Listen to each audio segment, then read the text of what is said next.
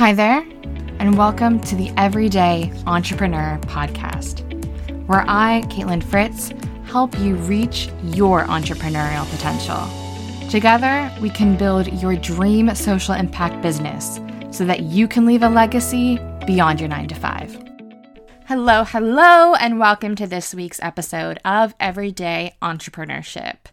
My name is Caitlin. I am an award-winning entrepreneur, business coach, and enterprise educator who's worked with 650 plus founders across the world. And today I'm really excited to share with you someone from my own network, a colleague of mine I met at Cambridge Judge Business School. His name is Daniil Scherbakov. I've known Daniil now for the past couple of years, an absolute inspiration.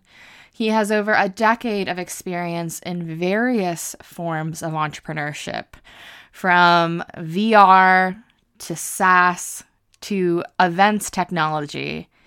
And now he's most recently moved into luxury skincare.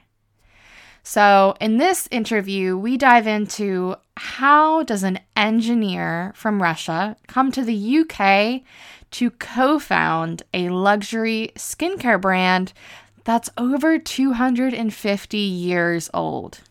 Yes, you've absolutely heard that right.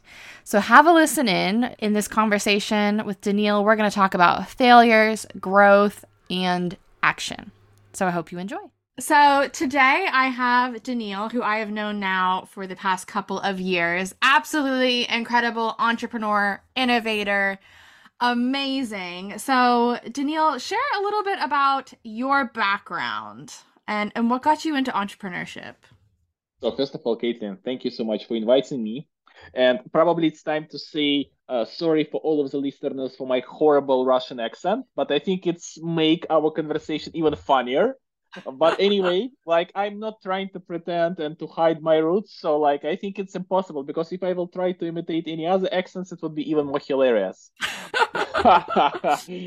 But answering your question, I was lucky enough to do the, let's say, tech entrepreneurship for almost a decade now. It's I recently counted all my years into the area and I was actually fascinated that I'm 31 now and 10 years out of 31 I'm doing tech startups. I believe for the most of my career, I have been responsible for launching Eastern European startups on the Western markets, especially onto the United States and the United Kingdom.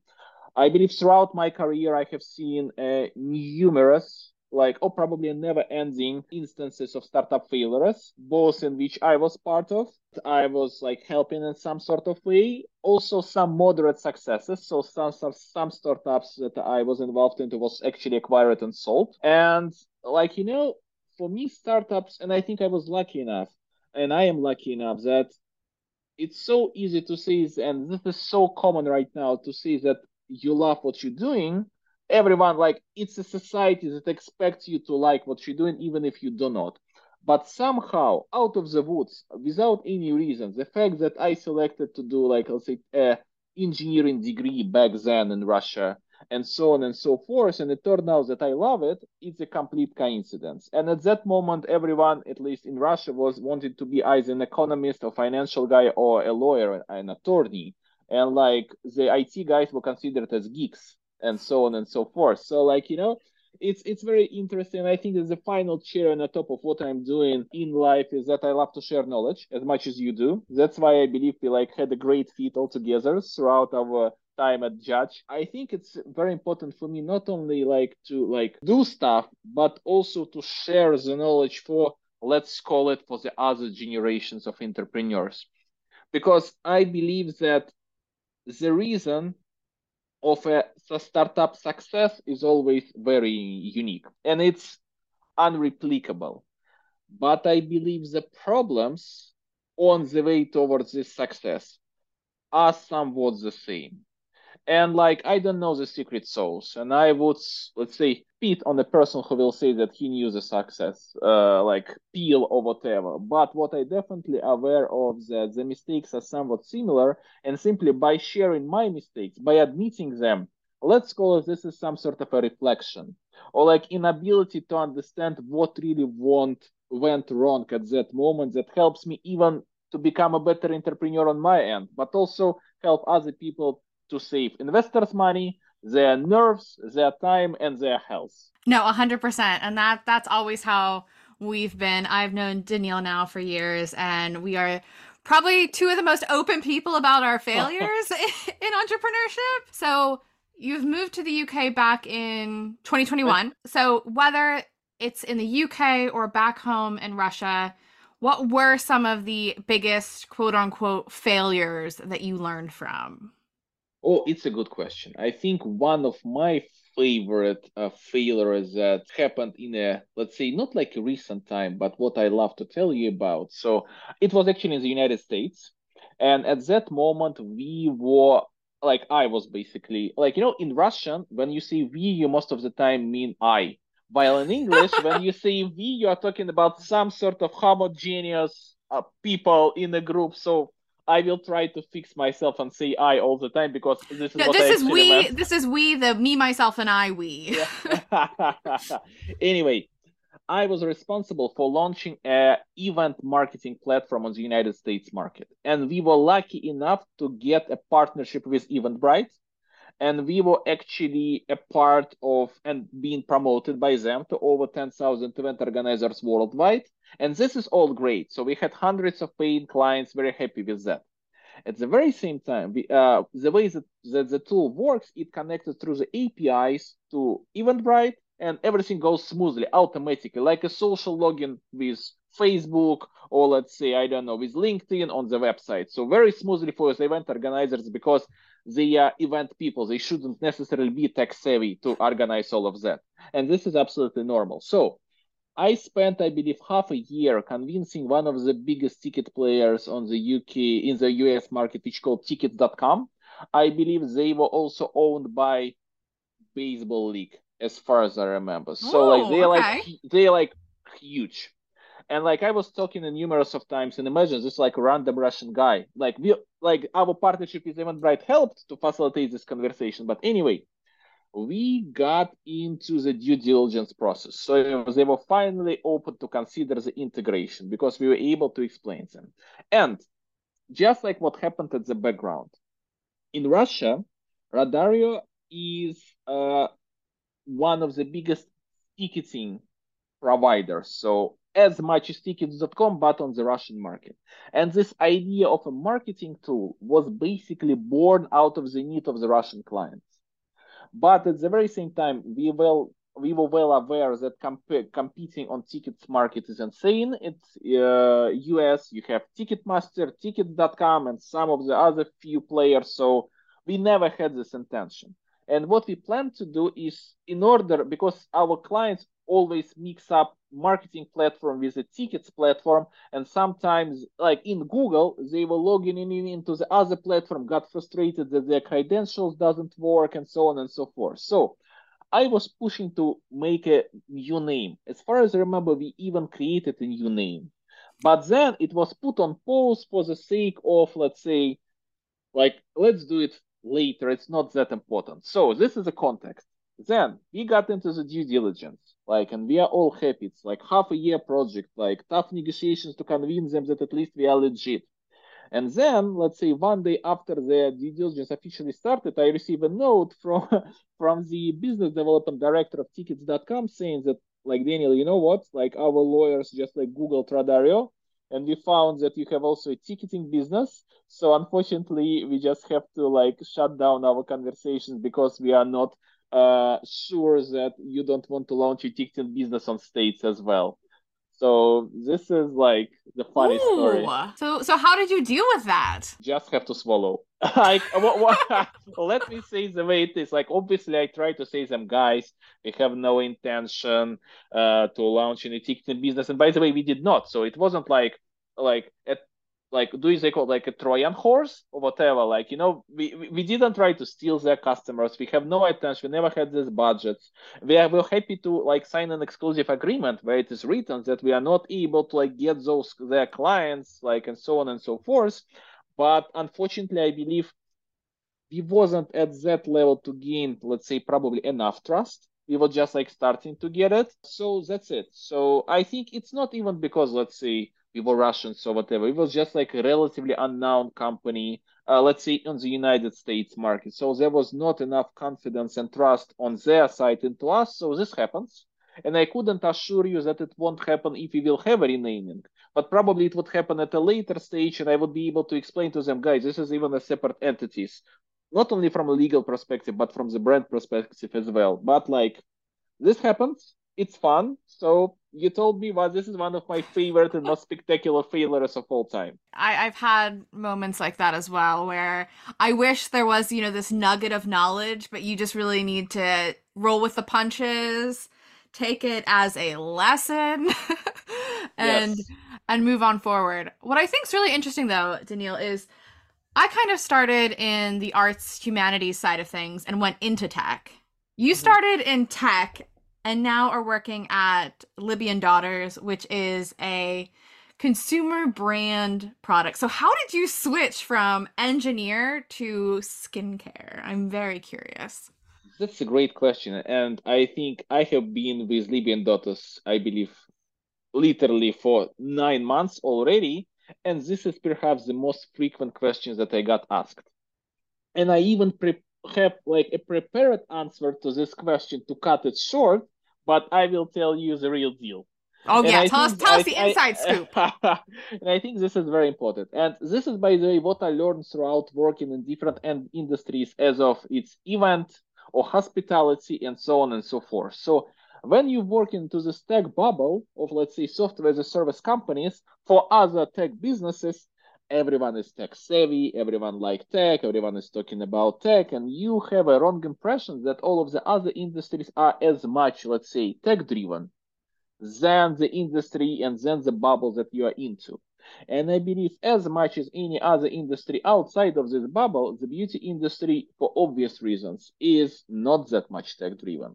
They might talk a lot, as any other industries, about agile, about, like, I don't know, Scrum, OKRs, and stuff, but the reality is, even this is the way how we organize as humans, we like prefer to keep the status quo. Like the way it is, this is very natural. So for me, it's not just like say I'm switching from tech to, let's say, creams or let's say skincare only. Not at all. Basically, we are, if we dig a bit deeper, in addition that we are making our own skincare products, we are actually a tech driven company. And if you ask me, because I have no intention, like you're a close friend of mine, I have no intention to do a sales pitch right now, and I promise you to say the real deal. So what makes us tech enabled and what makes us different from the market is, let's say, is not a unique formulas or rare ingredients and all of this like marketing bullshit that you could see, let's say, all over the place in many brands. No offense to them, but like this is what they most of the time focus. Our unique sauce is actually very different. Think about that you are going to, let's say, department store and you are spending, let's say, 300 pounds on a jar of, let's say, any other fancy brand that is available there. And then you have a salesperson who is like very gentle, telling you that you're gonna do this and you're gonna do All the that, and you, magic. yes, yes, yes. So you are inspired. All great. And then you tried it and it's absorbed very fast. So like, and it smells like, I don't know, a fragrance, magical.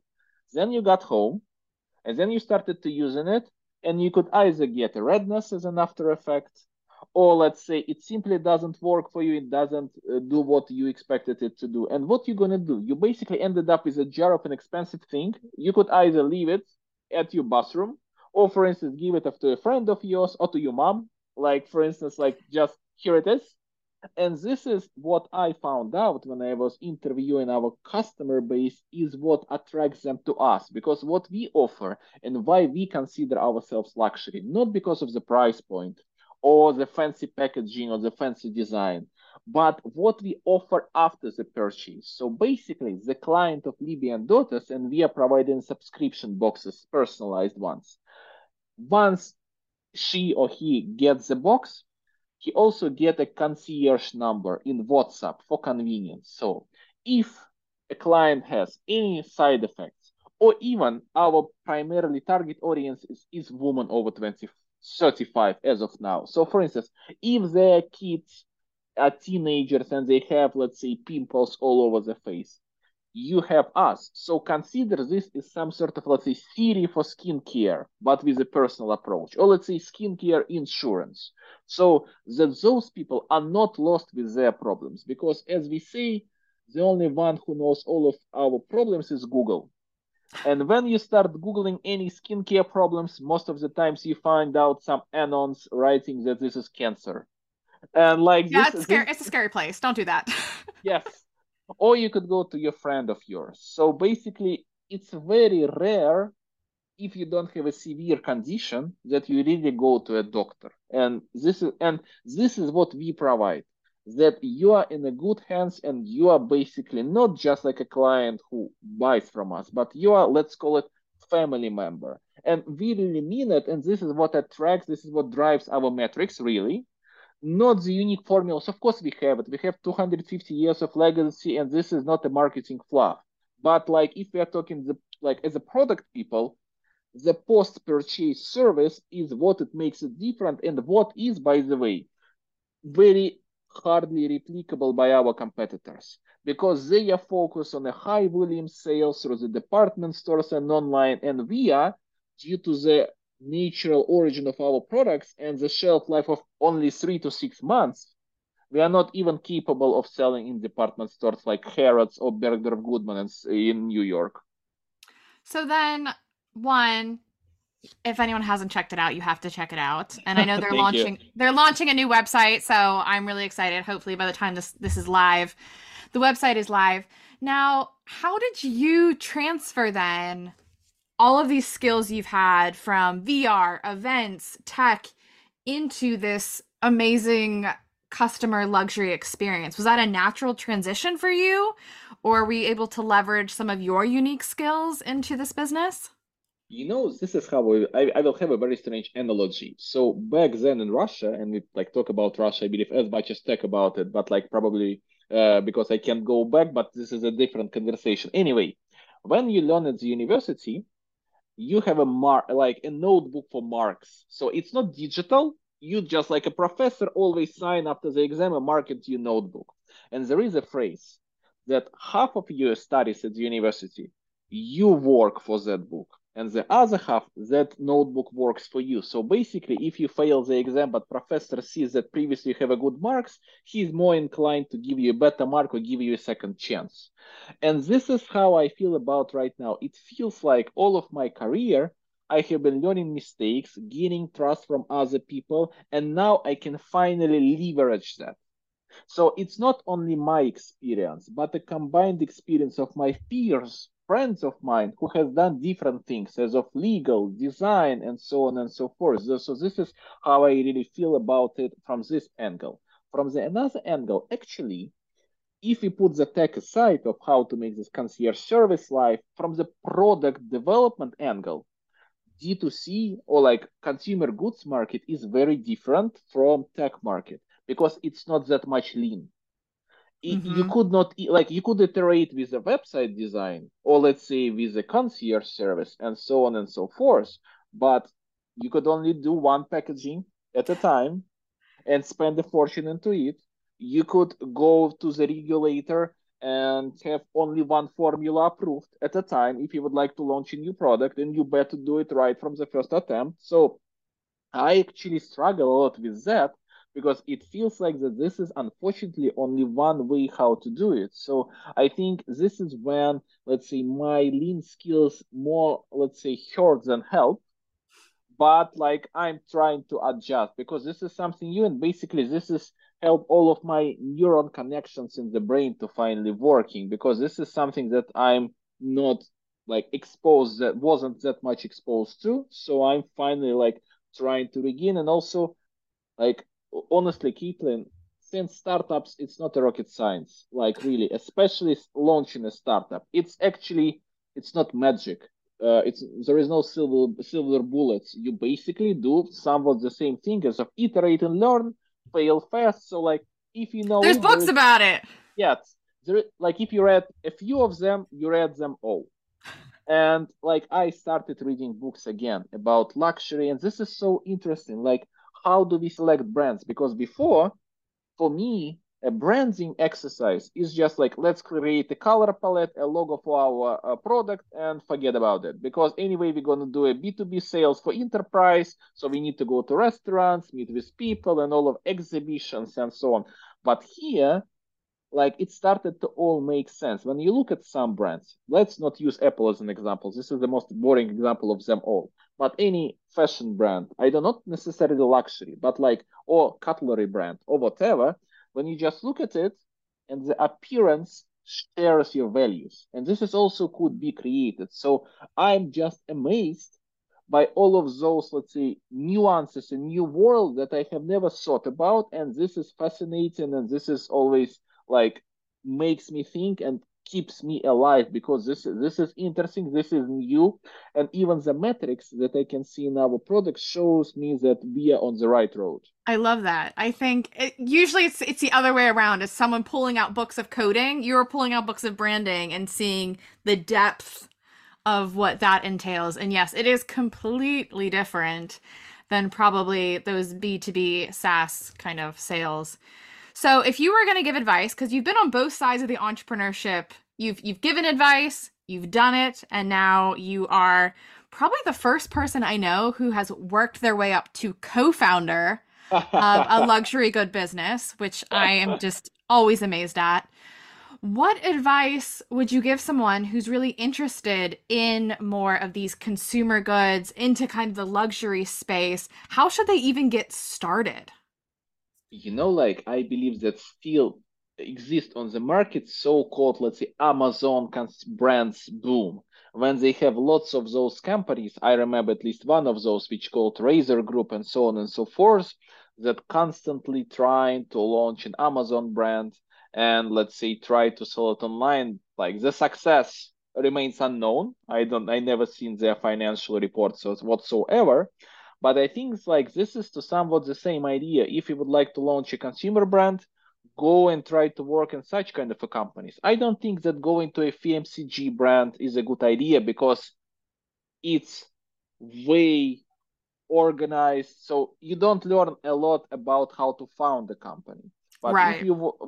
when you working in those brands that are just at the formation stage, I think it would be very like crucial for that. And also there are tons of accelerators, and there are tons of, let's say, venture builders that like you could come with an idea. So for me, and I think this is as much as with any startup or entrepreneurial endeavor, less planning, more action. Just like fail fast. Anyway, it's gonna fail. The first, the second one, like, guys, it took me, as you just mentioned, almost a decade to become a co-founder. And I think this is still, I'm very surprised that not all people know. And I think this is pretty much universal across the world, that people think that if they did not found, or if they haven't founded a startup by the time that you are at the university, so as Zuckerberg did and so on and so forth, like if they are not dropouts and all of this, like The fantasy of startups. absolutely, then it's not for them. But the reality is, I believe a year ago I saw a statistic that the average age of a unicorn founder,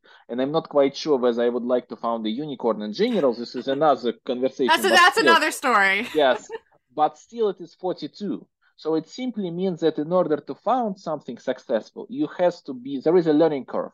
You have to be a part of building something as, let's say, an active member or even as an observer. So for me, this is absolutely normal. And I think this is the way how it should be.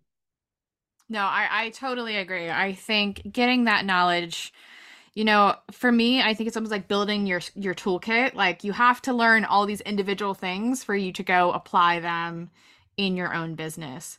Do you have any last parting words for anyone interested in, their own entrepreneurship journey, or any kind of advice or I inspiration? have one. I have one actually. So, we are always talking about, let's say, that your product has to be unique or whatever. And like you have to differentiate yourself from the competition. And what I genuinely wish to all the aspiring, and even to myself as an entrepreneur, better to have unique problems instead of unique products. You know what I'm talking about? Because I don't want to repeat the problems that has been done tons of times. It's so hard, but I really try to learn from the others' mistakes. So having unique problems, that means that you already skipped all of the common problems. And this is what I would like to wish to everyone. I love that. Thank you so much, Daniil. You can find out more about Daniil in the show notes. And once again, always, always, always love talking to you. I feel like we are entrepreneurial soul siblings, which is great. I do feel so. The same. Now, one thing I love about speaking with Daniil is his honesty.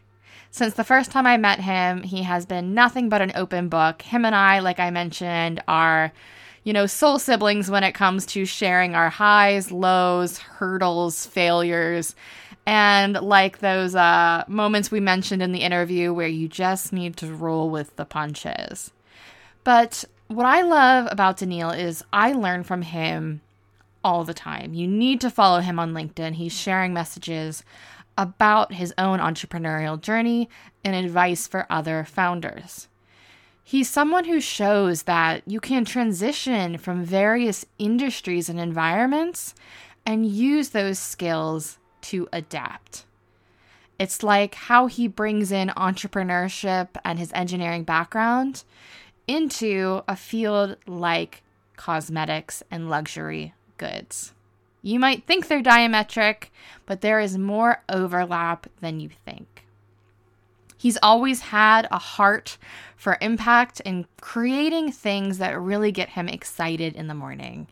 One thing that happened off camera and off podcast interview is, he shared with me that he wakes up every morning excited and he goes to bed early because he's so excited for the next day. And that is what I wish for all of you. Entrepreneurship is a journey. Sometimes it might be in various industries, shapes, forms, but I hope that you can find those moments and those nuggets of knowledge throughout your path and really build something or be a part of something that gets you so excited in the morning. Thank you for joining me for this episode of Everyday Entrepreneurship. To stay tuned and most up to date, subscribe wherever you listen to podcasts. You can follow me, Caitlin Fritz, on Instagram. And if you have any questions about building your business with impact, drop me an email with the link in the show notes. This podcast is produced by the great people at the Podcast Boutique. I look forward to catching up with you next week. See you then.